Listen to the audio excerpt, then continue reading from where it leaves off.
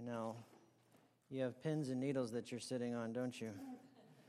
You're wondering, what is he doing? What is he doing? Well, you see, today's message, I had an idea of where it was going to go. We're continuing the book of Romans, which we've been in now a year and a half. Is that right? I think we figured out exactly how long it was last week. But today's passage starts with the three words, owe no one anything. Maybe four words. Don't owe anybody anything, okay? And then it moves on to talk about other things. And so I thought the other things is what the message would be about. And then I came across a commentary. One of the ones I'm using for Romans is by a guy, pastor theologian, James Boyce. And in his commentary, he takes a really long time to talk about money. Which in context, remember last week we just talked about the government, right? And how Paul says that all the authority is from God, and so Christians are supposed to submit to the government. And if you want to hear more about what we said about that, that's available on the app or on the website. I encourage you to do that if you weren't here. But yeah, Boyce takes a long time to talk about money and to talk about debt. And at first I thought, well, that's not really what the Scripture's about, and so I was going to move on with what I wanted to do. But then I thought, maybe this old guy has something to teach me here, and maybe he has a little bit of wisdom that I need to hear something. And so I thought about it, and I prayed about it, and I thought, you know what?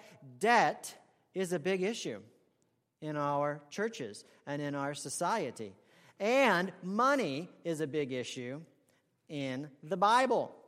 The Bible talks about, pastors get a little heat if they talk about money too much.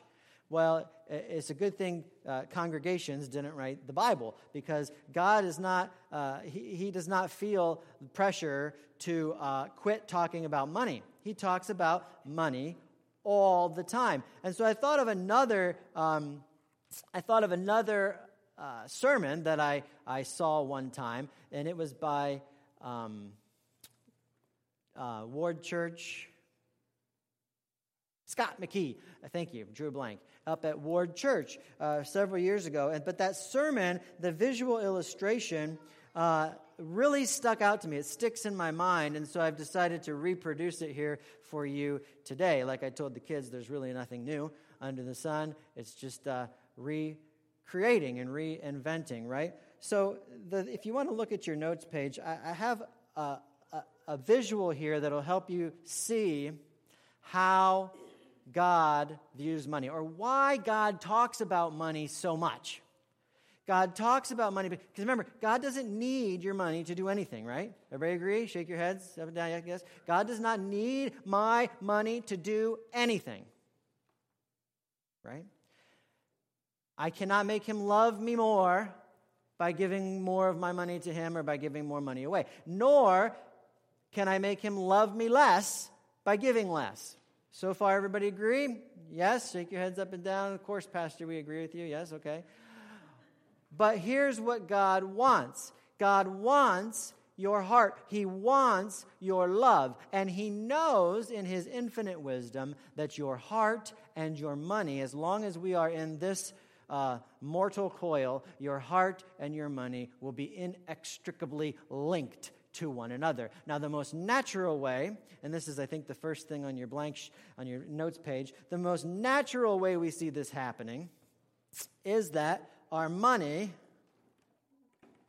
hold on now, I did it in the wrong order. Our money will follow our heart. What you love will draw your money to it. So if you are a lover of, give me an example, fine food, all right? If you love fine food, well, your grocery bill will be higher than my grocery bill. And when you go out to eat, you will probably spend more money. Somebody said video games. If you love video games, your money will follow your heart. If you love or you crave a sense of security, right? then you will probably have a state-of-the-art security system in your home and a doorbell that lets you watch in real time as the guy steals your car. If you love security, right? But what people fail to realize too often is that it works the other way as well. It works the other way as well. See, the first one is, my money will follow my heart. The second one is, well, guess what? My heart will also, whoopsies, fail. Good. Anybody listening to this has no idea what's going on, but that's okay. Goodness gracious. Sarah, push the wagon. You're all so gracious. You get it? All right. I'll do it again in a couple years. I'll do better. All right. But you know what I'm saying. The heart will follow the money as well. If you want to start caring about orphans in Africa, start giving sacrificially to an orphan ministry in Uganda. If professional sports teams know this, I think that's one of the reasons why the gear, the jerseys and everything are so expensive. If they can get you starting on that cycle of spending money, you'll find a way to love them. You'll find a way to love. And this happens all the time in marriages, by the way. The husband is a big, diehard sports fan of pick a team. And so he starts making his wife go to the games with him. Maybe he buys her some jersey for Christmas and everything.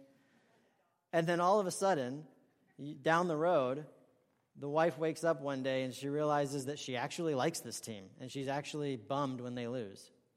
Your heart will follow your money too. And so I say this when we take up the offering in worship. I say this oftentimes, don't I? That giving is sort of like exercising. It's sort of like bench pressing. You have giving muscles. And as you give, you train those muscles. That's why the Bible talks about money so much. And that's why we are not going to be afraid to talk about money here. Now let's go to the text. Let's read the text that we're talking about today from Romans 13. I'll start in chapter 8. And I'm going to kind of sandwich two sermons together. We're going to talk about the debt and the owing, but then we're going to get to the second half of the passage, and we're going to get talking about another kind of debt. Paul says, we owe one another a debt of love. So let's talk about those two things. Let's ask God's blessing over the reading of his word, and then we'll go to it together. Would you pray with me? Father, we do thank you that you want our heart. There's no reason, Lord, that you would desire our hearts. Why should you care about our affections, about whether we love you or not? But yet you do. You care for us. We read in the kids' Sunday school class today that Jesus told his disciples he was going away to his Father's house where there are many rooms, and he's going to prepare a room for me. And that if he leaves, he will surely come back to get me, to take me where he is, so that I may be where he is. Why should you want to be with me? Except that you love me. You love me. Father, teach us about your love this morning. Move our hearts as you animate our minds, and use your holy word, Lord, to do its thing. We pray in Christ's name. Amen. Now, as for the text, Paul says, owe no one anything. So it was 4 words, not 3. Owe no one anything except to love each other. For the one who loves another has fulfilled the law. For the commandments, you shall not commit adultery, You shall not murder. You shall not steal. You shall not covet. And any other commandment are summed up in this word: you shall love your neighbor as yourself. Love does no wrong to a neighbor. Therefore, love is the fulfilling of the law.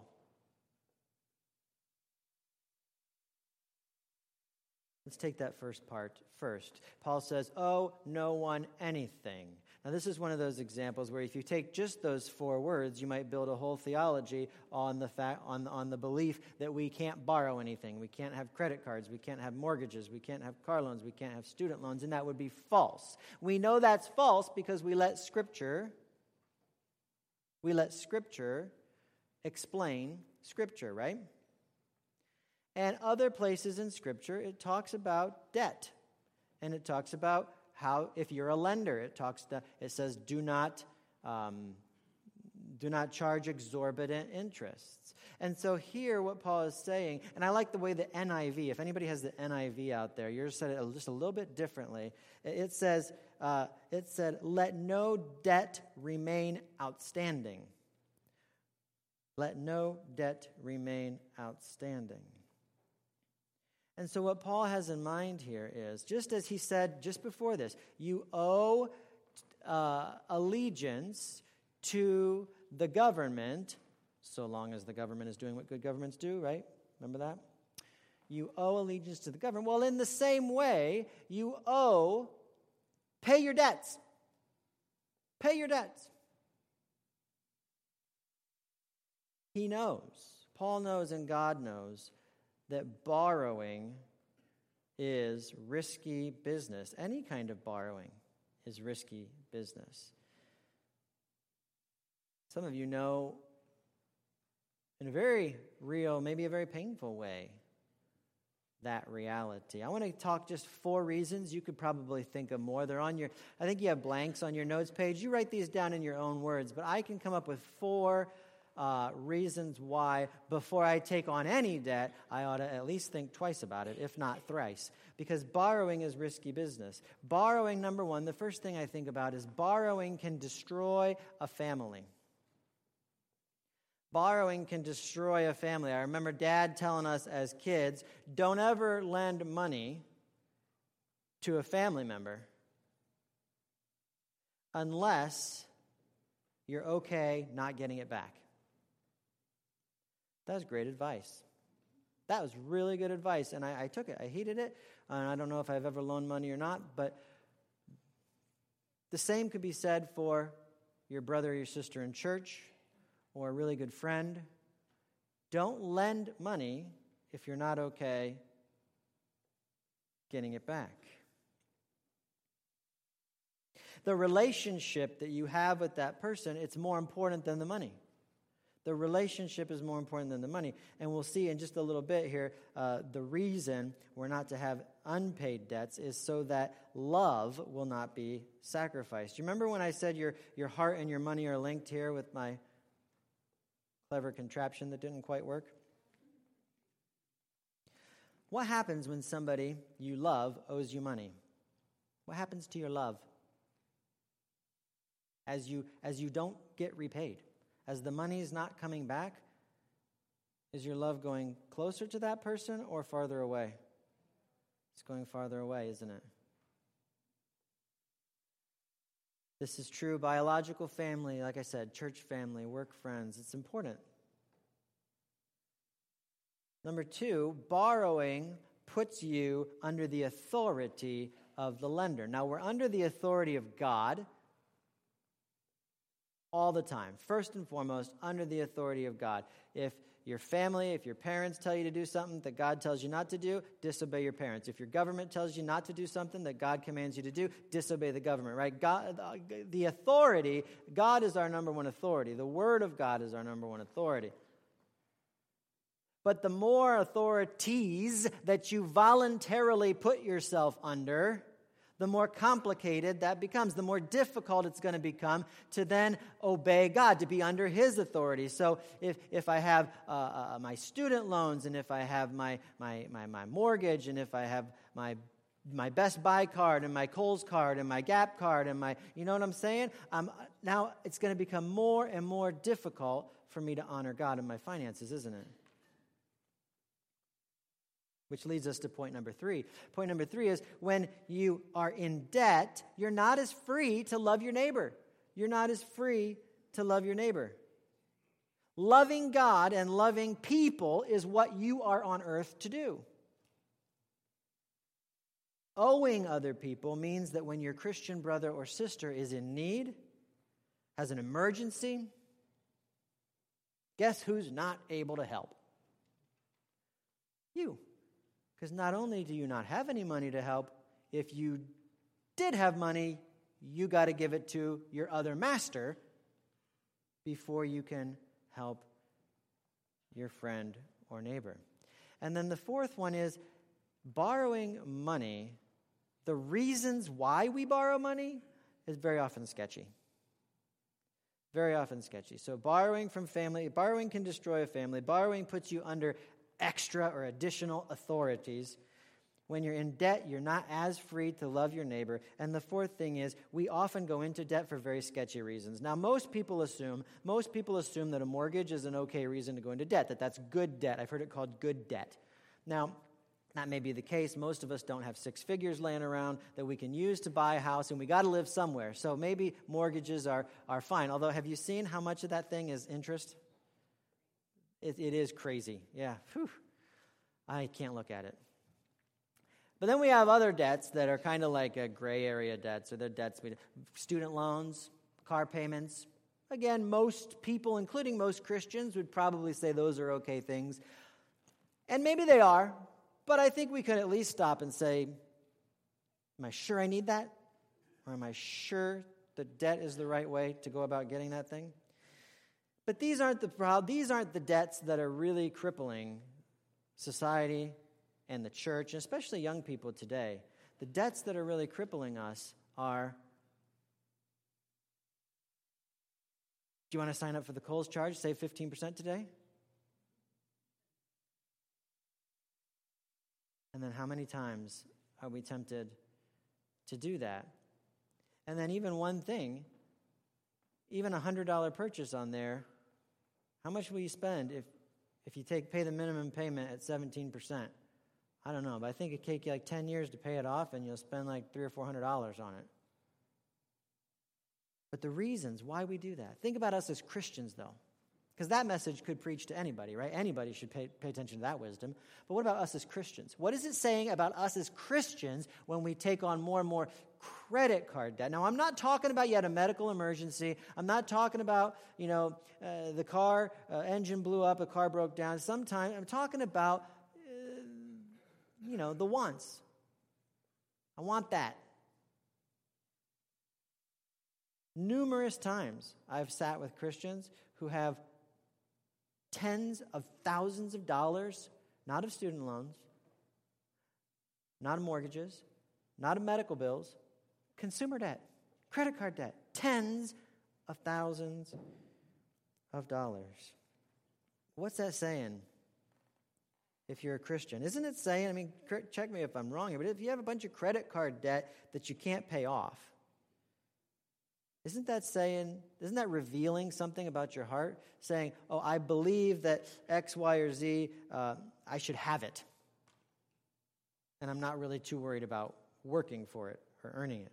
Or like you're saying to God, God, you haven't given me enough. Is that being too harsh? Isn't that where the heart is? You haven't given me enough, so I'm going to take that thing, even though you haven't given me enough to buy it. If you have crippling credit card debt, it's not an unforgivable sin. Of course it's not an unforgivable sin. You think Jesus hanging on the cross wasn't enough to cover that sin? Of course it is. So please, don't despair and don't beat yourself up. Don't think your case is hopeless. There are lots of resources out there to help you get out of debt, but you need to do what the Word of God says. You need to don't owe anybody anything. And if you want to see me later, I can hook you up with some of those resources that can help get back on the right track. And then when you get that debt paid off, you have power now. You have power to bless people. You have power to do things you couldn't do before because you're not a slave. You're not under the authority of that guy or of that company. Now, kind of the next part of this passage. Paul says, owe no one anything except to love each other. The NIV, I'm going to go back to the NIV translation. Let no debt remain outstanding. But then it says this, except the continuing debt. The continuing debt to love one another. We owe that debt to one another because you know why you do? It's because of what you owe Jesus. It's because of your debt to God. What's your debt to God? How much is it? If God sent you a bill, what would be on the line? A sideways 8, right? Infinity, right? My debt to God is infinite, right? It's infinite, right?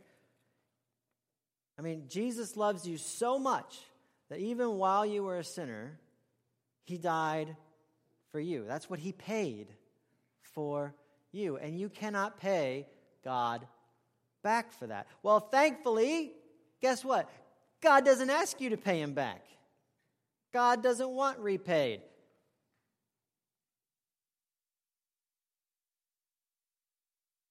But he does ask for something. He wants love.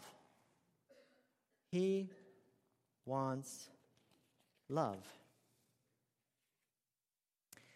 The greatest commandment, love God with all your heart, soul, mind, and strength. And the second is like it, love your neighbor as yourself.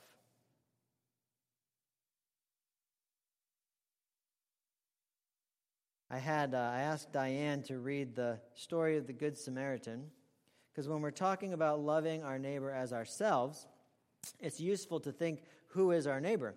You know, a lot of people make a big deal, and you should make a big deal in that story out of the fact that he helped. The guy's in physical trouble. He's bleeding on the side of the road, and the Samaritan helps him. And by helping him, he puts him on his own animal. He takes him to the innkeeper. He pays for his bills, right? But if you ever hear a sermon on this, and the preacher doesn't say something about the fact that the guy was a Samaritan, you should write the preacher a letter. Because the biggest point of that story is the neighbor is the guy, you Jewish leaders who Jesus is talking to, the neighbor, notice, is the guy who it's difficult to love. The guy you don't naturally love. So how do you love people like that?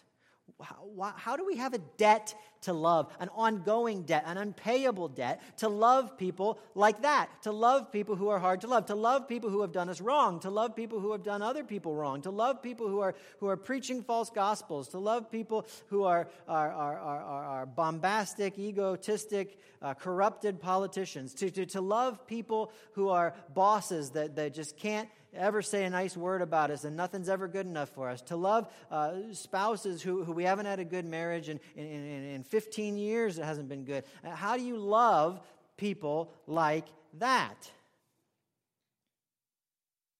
And what is this language of a debt? How does the language of a debt to love help us love people like that? Two aspects, and they both have to do with knowing Jesus and understanding the gospel. I'm going to give you two aspects, and you see if you focus in on these two aspects, you meditating, you praying on these two aspects this week, if it doesn't help you to love your neighbor, to love the person who's not automatically lovable in your life. The first one is kind of a positive example. The second one is maybe a more negative example. The first one being the positive example is this. What has God done for you?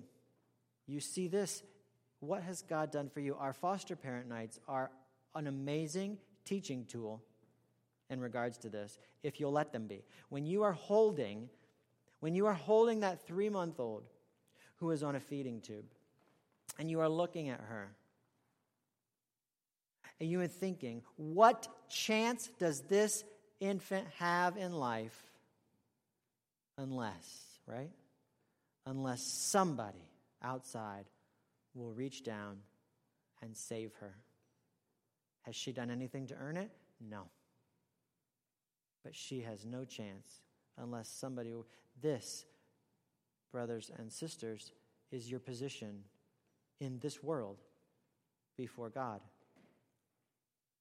You think about that 5-year-old who is jumping on the chairs, who is disrespecting you, who won't listen to you, who is out of control. Is that not you? Can you not see how you have done the same thing to God? You know better. Surely you are going to do it your way, not God's way. Haven't you done that same thing? And what chance now does that little boy have unless somebody will go down to his level while he's still screaming at you? You can't wait for him to fix himself or to be good. You got to get down on his level. Now the spit can get on your face, right? And you grab him and you hug him. And you say, I love you. What a picture of what God has done for you. So anybody who is difficult for you to love, you can remember that you have been just as difficult, if not more difficult, for God to love.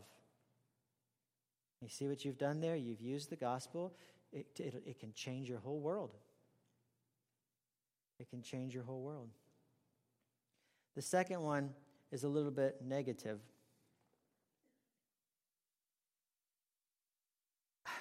Negative. I don't know if that's the right word. It has to do with judgment. Forgiveness is really hard for a lot of people. Forgiveness.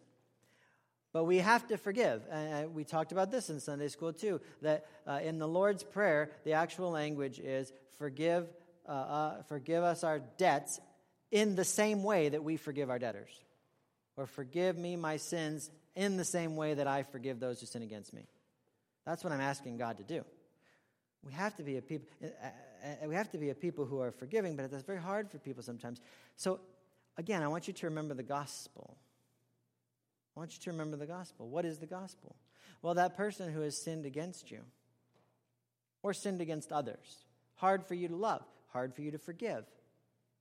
They're one of two things. That person is either in Christ or not in Christ. That either a person is either saved or not saved, and guess who doesn't know which one it is? Put your hand up. Say me. A little bit louder. Say me. All right, that's right. You don't know which one that person is. But it's one or the other.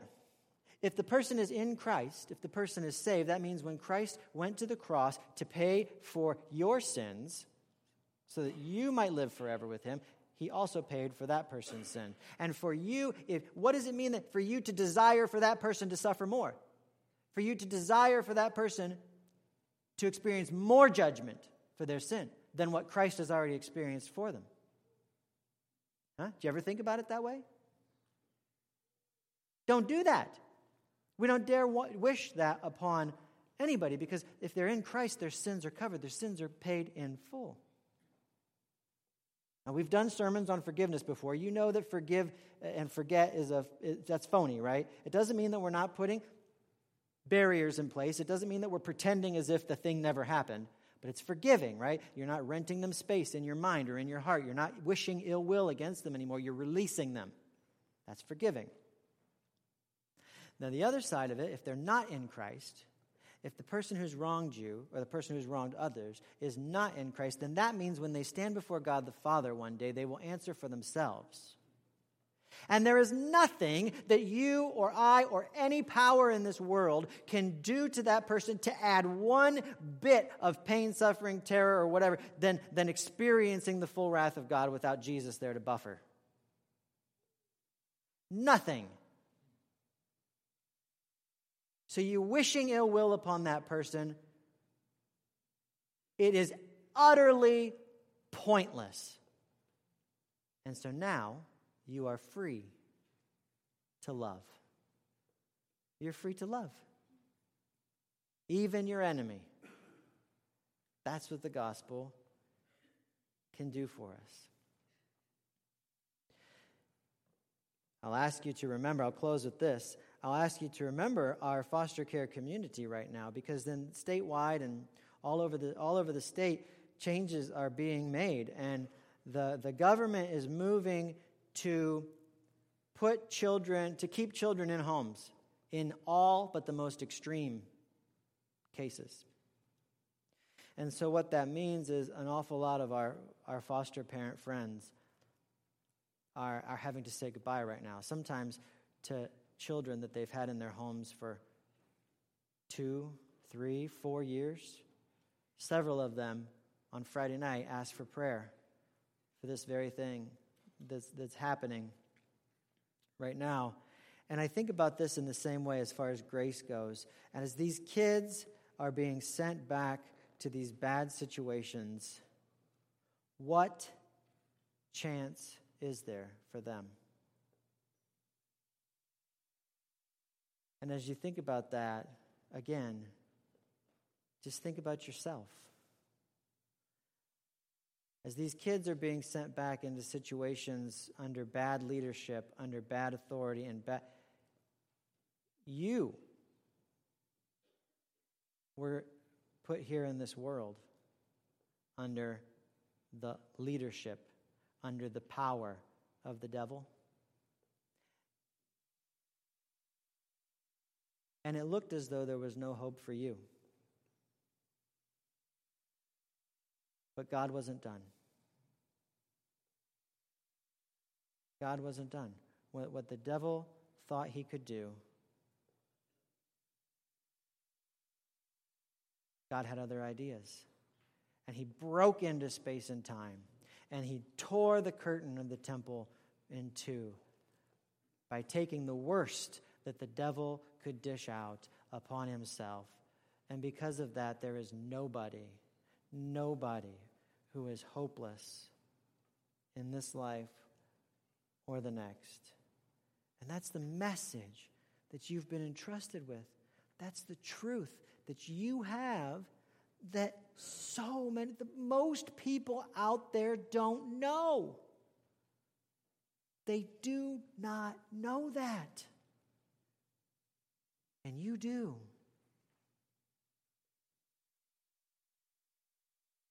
And you have a debt. You have a debt of love to pay to them.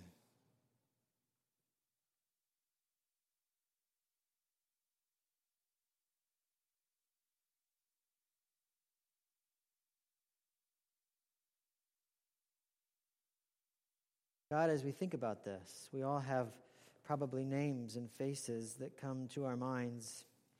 People we have not loved well. We have been stingy with our love. And we ask you to forgive us. And Lord, we could beat ourselves up and pull ourselves up by our own bootstraps and say, I'm going to do better. I'm going to love more now. I'm going to fix this problem with myself. But that's not how it works, is it, Lord? You know that's not how it works, and that's why the gospel is so important. I pray, Lord, that we would see ourselves in those who are hard to love. Show us our own, like mirrors, act like a mirror. Show us our own actions towards you. And may we be one that you use to reach into these lives. Be your instruments of love and grace. Use us in this way, Holy God. Amen.